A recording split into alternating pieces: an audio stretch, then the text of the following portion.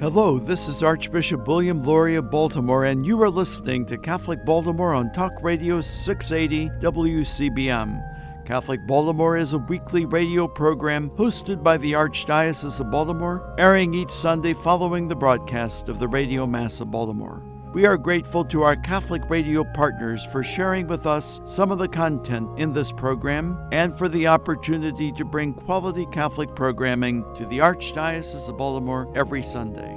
Welcome to Catholic Baltimore. My name is Father Brian Nolan. I'm a priest of the Archdiocese of Baltimore. We are blessed today to have Father Basil Cole. Father Basil is a Dominican at the Dominican House of Studies in Washington, D.C. He's a prolific author. He's taught at the Dominican House and also at the Angelicum in Rome. A special welcome to you today. Thanks. Glad to be here. Today the topic is St. Joseph. March is one of the chief feasts in honor of St. Joseph, is March 17th. And so, Basil, you've written a number of articles on St. Joseph. What has just attracted you to get to know or write about St. Joseph? When I was a prior in San Francisco at St. Dominic's, I had a major problem with the school roof because we owned the building. I wasn't pastor, but I was the superior, but we owned everything, so I had to take care of major repairs, etc.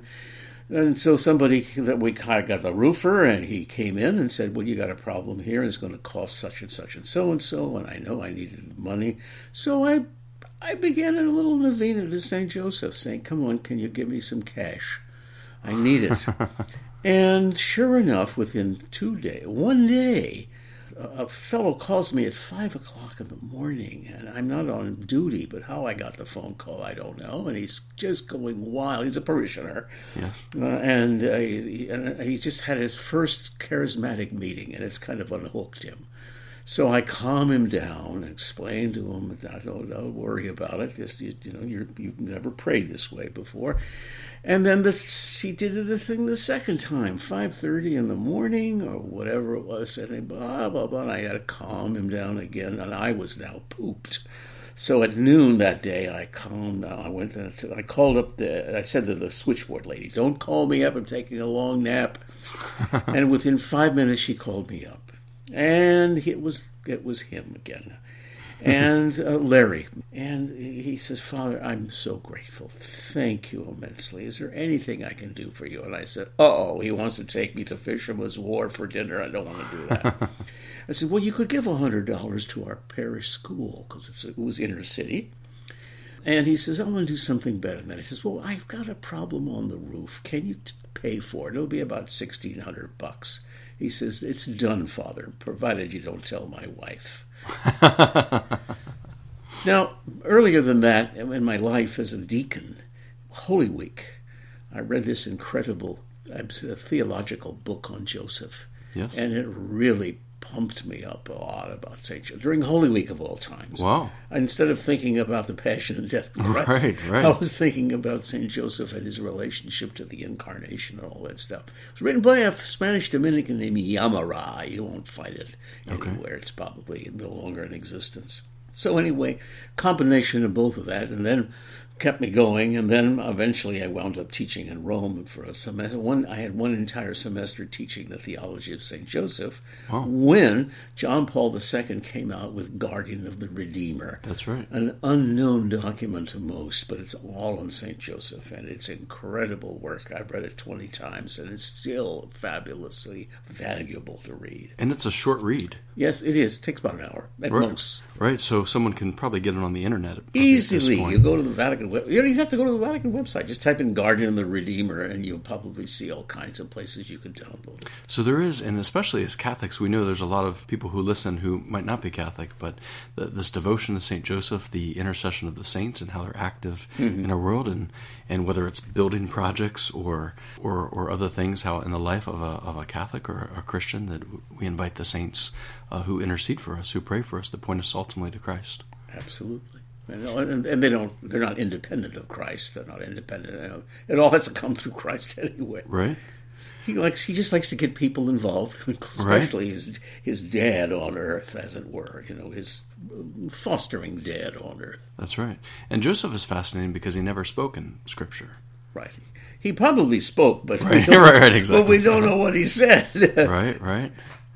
Yeah, it's almost like the silence of St. Joseph. Tell me more about even just Joseph's background. Sometimes in paintings they have, he's pictured as an older man, or was he older or younger? What was that all about? Well, that's a long story. It has to do with a pseudo-gospel that's not accepted by the church as a gospel. Oh, I forgot the name now since you've caught me without research. I think it might be the pseudo-gospel of James or something, where all of a sudden the Blessed Virgin Mary is going to be married to somebody that's going to be for her protection, and a bunch of men are lined up, and this guy is an older fellow who's been married before, apparently, and his wife is dead, and his staff turns into a lily. And that's why you'll sometimes see a lily portrayed in the statues of St. Joseph. And that more or less became the insight into Joseph as an older man at the same time. And there was no devotion to that to speak of. Maybe in the Eastern Church there was, because I'm ignorant about the Eastern Church stuff. Yes. But most people in the West didn't give him too much credit. It wasn't until really St. Teresa of Avila that the whole movement towards a deeper understanding of Joseph took place. And then slowly but surely, as scholars started to study the customs of the way people got married, looking at it more naturally seemed more reasonable. And generally speaking, marriages were made by parents matching. And so we would presume, therefore, in that light, that he would be a younger man. And so you have statues where he looks like an old guy, and there's statues where he looks like young, and the church doesn't say which is which.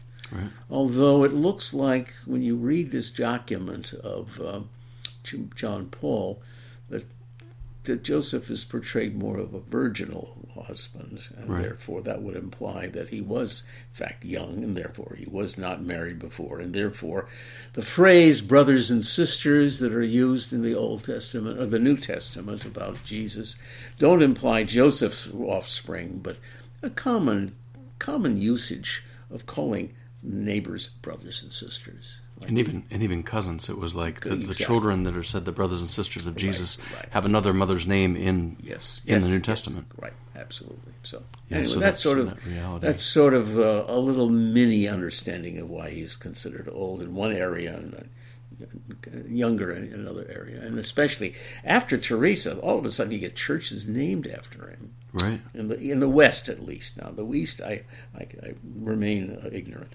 So let's talk a little bit about Teresa's influence. What did she do, or what was it that really... She kept saying to people that every time she asked for a favor from Joseph, he always answered it. And she was, founding 14 monasteries. There could have been more, could have been less, since I don't have my books in front of me. Yes. I don't know the exact number, but she was constantly interceding with him. Well, when everybody thinks you've got a saint in your midst, and then that particular person says to go to Joseph, it's going to happen. Like Andre Bicêtre up in Canada, the same thing. That's right. That's what produced that magnificent shrine to Saint Joseph in, where is it? In Montreal. Montreal, yeah. Montreal, and the fact, and it's a very rich understanding of members of the body of Christ, and even special Joseph's role in the life of Jesus and Mary. But the fact that they still interact in our lives, they still intercede for us. In the letter to the Hebrews, it says, are surrounded by so great a cloud of witnesses. Yeah. So that sense of Joseph, part of our life.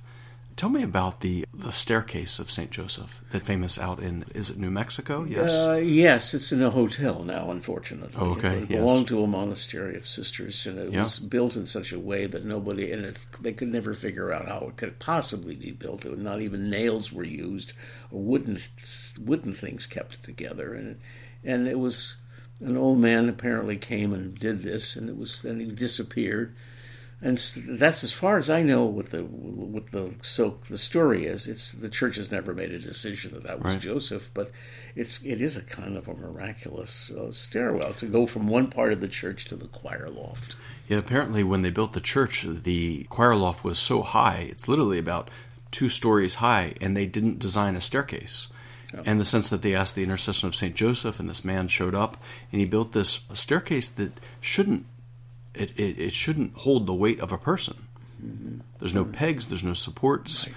And the man mysteriously left after that, asking the intercession of St. Joseph. So it's the wood is not common around there. So I believe it was arguably, they said this wood has origin in trees that are in the Holy Land. Yeah. Yeah, it was like a certain type of wood that was not common in the United States, but was common in the Holy Land. So it was this the miraculous staircase. My understanding too, it was for several hundred years, people would walk up and down, up and down. They've ceased letting people walk up and down, but it's this miraculous staircase. It's worth looking. If you've never heard about it or heard the story, it's worth learning more about. We're going to pause for a moment, but what a great blessing having Father Basil Cole speaking about Joseph and devotion to St. Joseph. We'll be right back in a moment. May God bless you. Catholic news from the Archdiocese of Baltimore and around the world with the Catholic Review.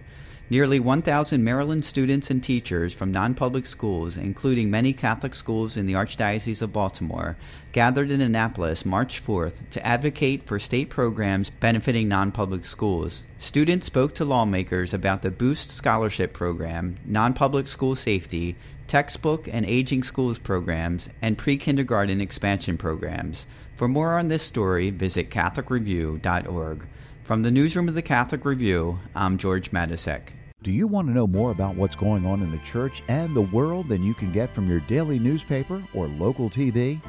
Read the only publication in the Archdiocese of Baltimore that covers the church full-time, the Catholic Review.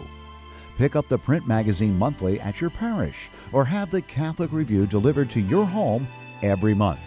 You can get fresh news every day online at CatholicReview.org. Subscribe to the Catholic Review e-newsletter for twice-a-week updates.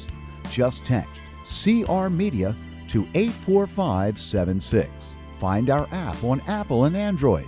And follow the Catholic Review on Facebook, Twitter, Instagram, and Pinterest. Wherever your faith takes you, Catholic Review Media is ready to inspire, teach, inform, and engage. Read it today in print and online at CatholicReview.org.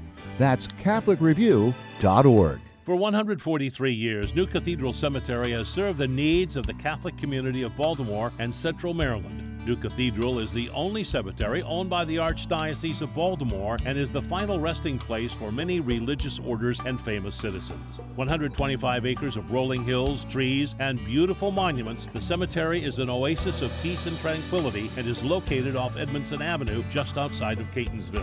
New Cathedral is dedicated to the task of tending to the mortal remains of our dearly departed and has many more years of available space. If you are in need of a burial site, vault, monument, or marker, or just a respectful location to place your cremated loved ones, our counselors will help you through this process and make sure the wishes of you and your loved ones are honored. Visit us online at newcathedralcemetery.org. Like us on Facebook at New Cathedral Cemetery, Bonnie Bray, or call 410-566-7770.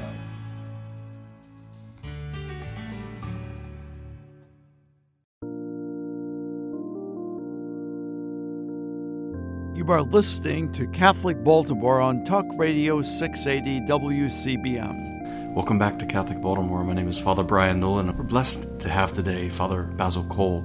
Father Basil is a faculty member at the Dominican House of Studies. He's a prolific author.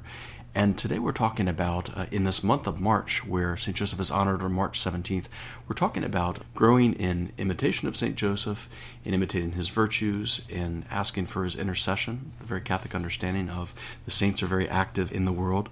But let's go back to just the scriptural stories of St. Joseph, and specifically it's connected with God speaking to him through several dreams. Can you speak to that? Well, the first time we see the word dream in the sacred scripture is when he's ready to divorce Mary, simply because he feels unworthy. That's generally the opinion. There are two other opinions. We need to go in through that.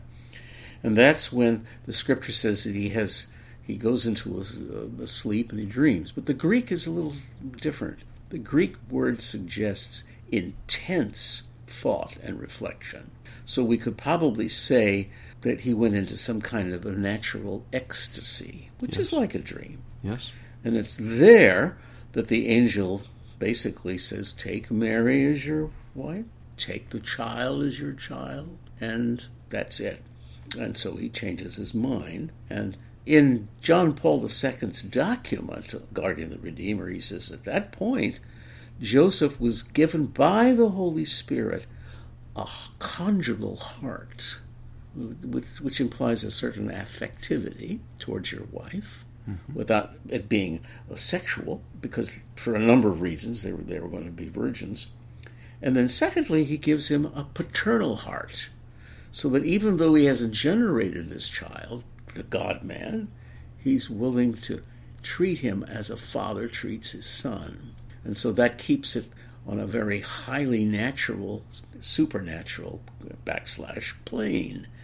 And as a result of that, he's able to raise Jesus and to also love Mary in a very natural, supernatural way, while at the same time being a virgin, to keep Mary's virginity going, you see? Then, when you think about all that happening, then you realize that he's going to have to show, as a father shows to his sons, how does a man live in a very Jewish world as he was living. So he taught Jesus how to sing, how to read. And then you say, well, Jesus is God. Of course he's God.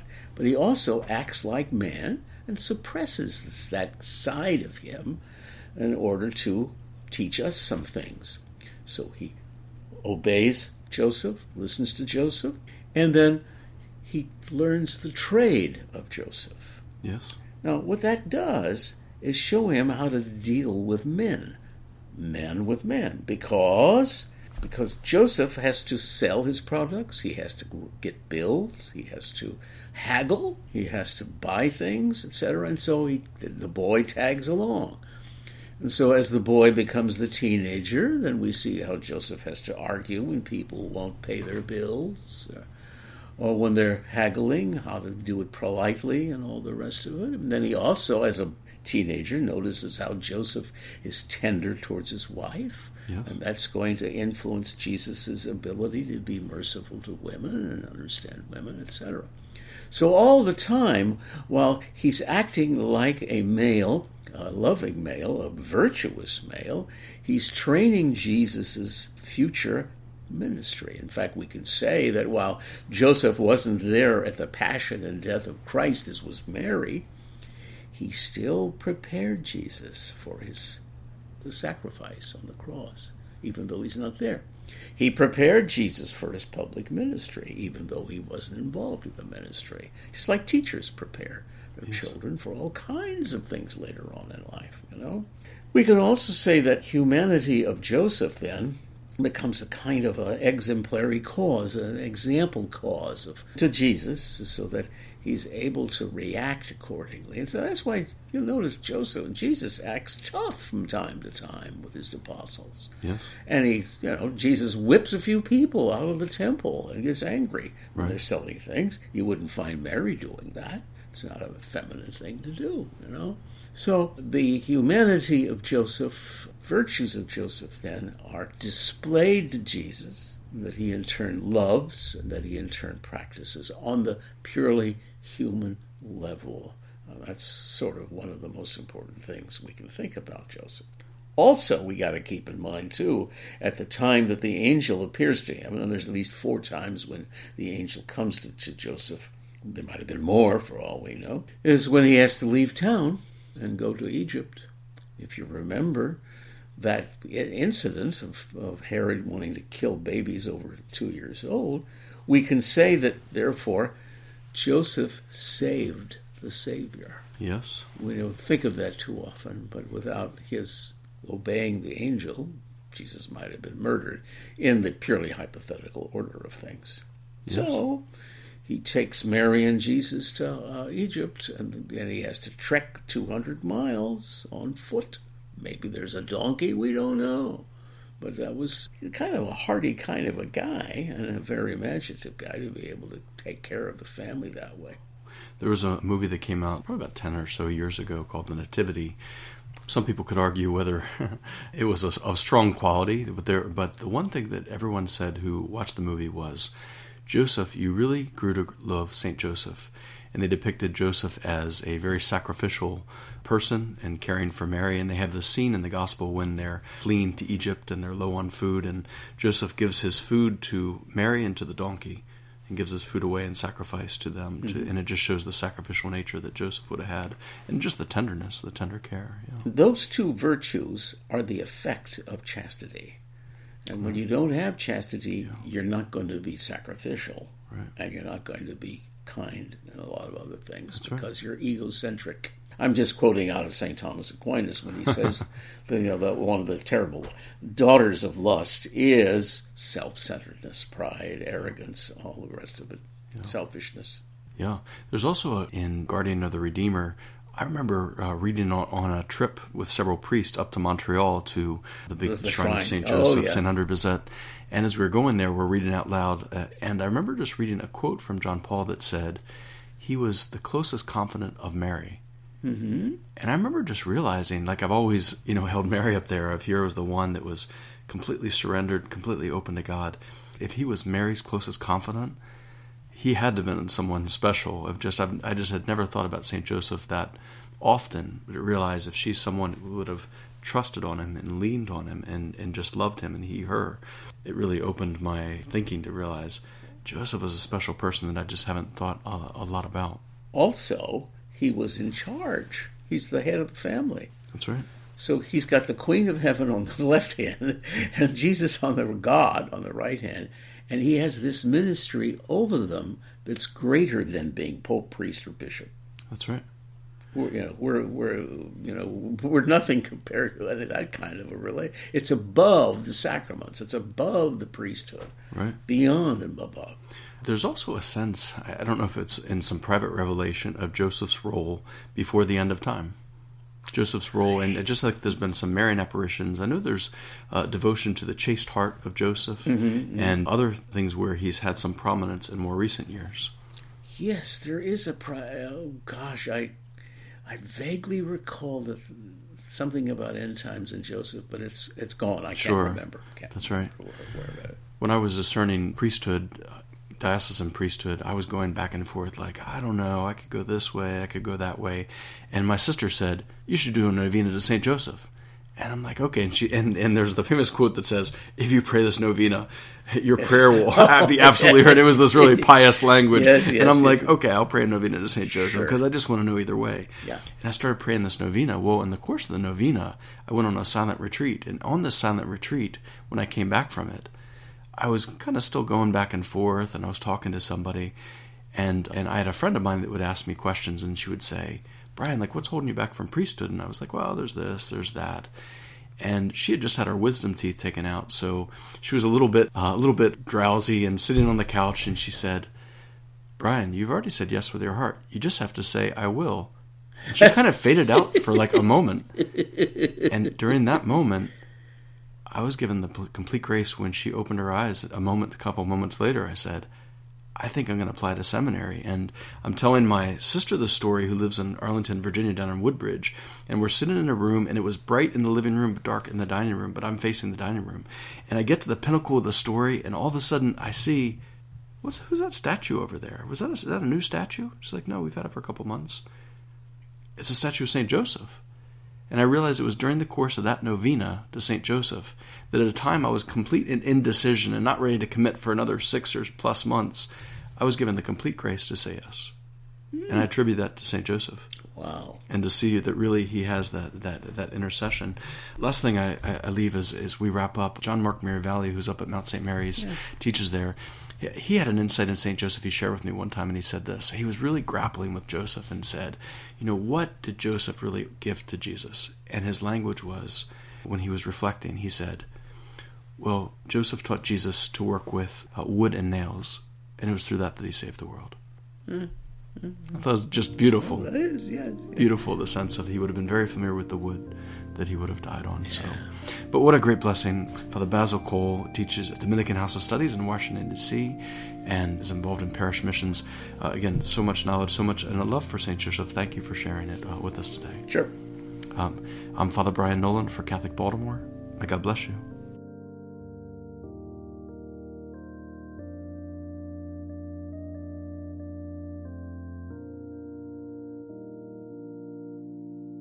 Life can be hard, and at times we feel overwhelmed and alone. When faced with problems, know that there is a group of Catholics who are part of the prayer ministry of the Archdiocese of Baltimore, waiting to lift you and your needs to God in prayer.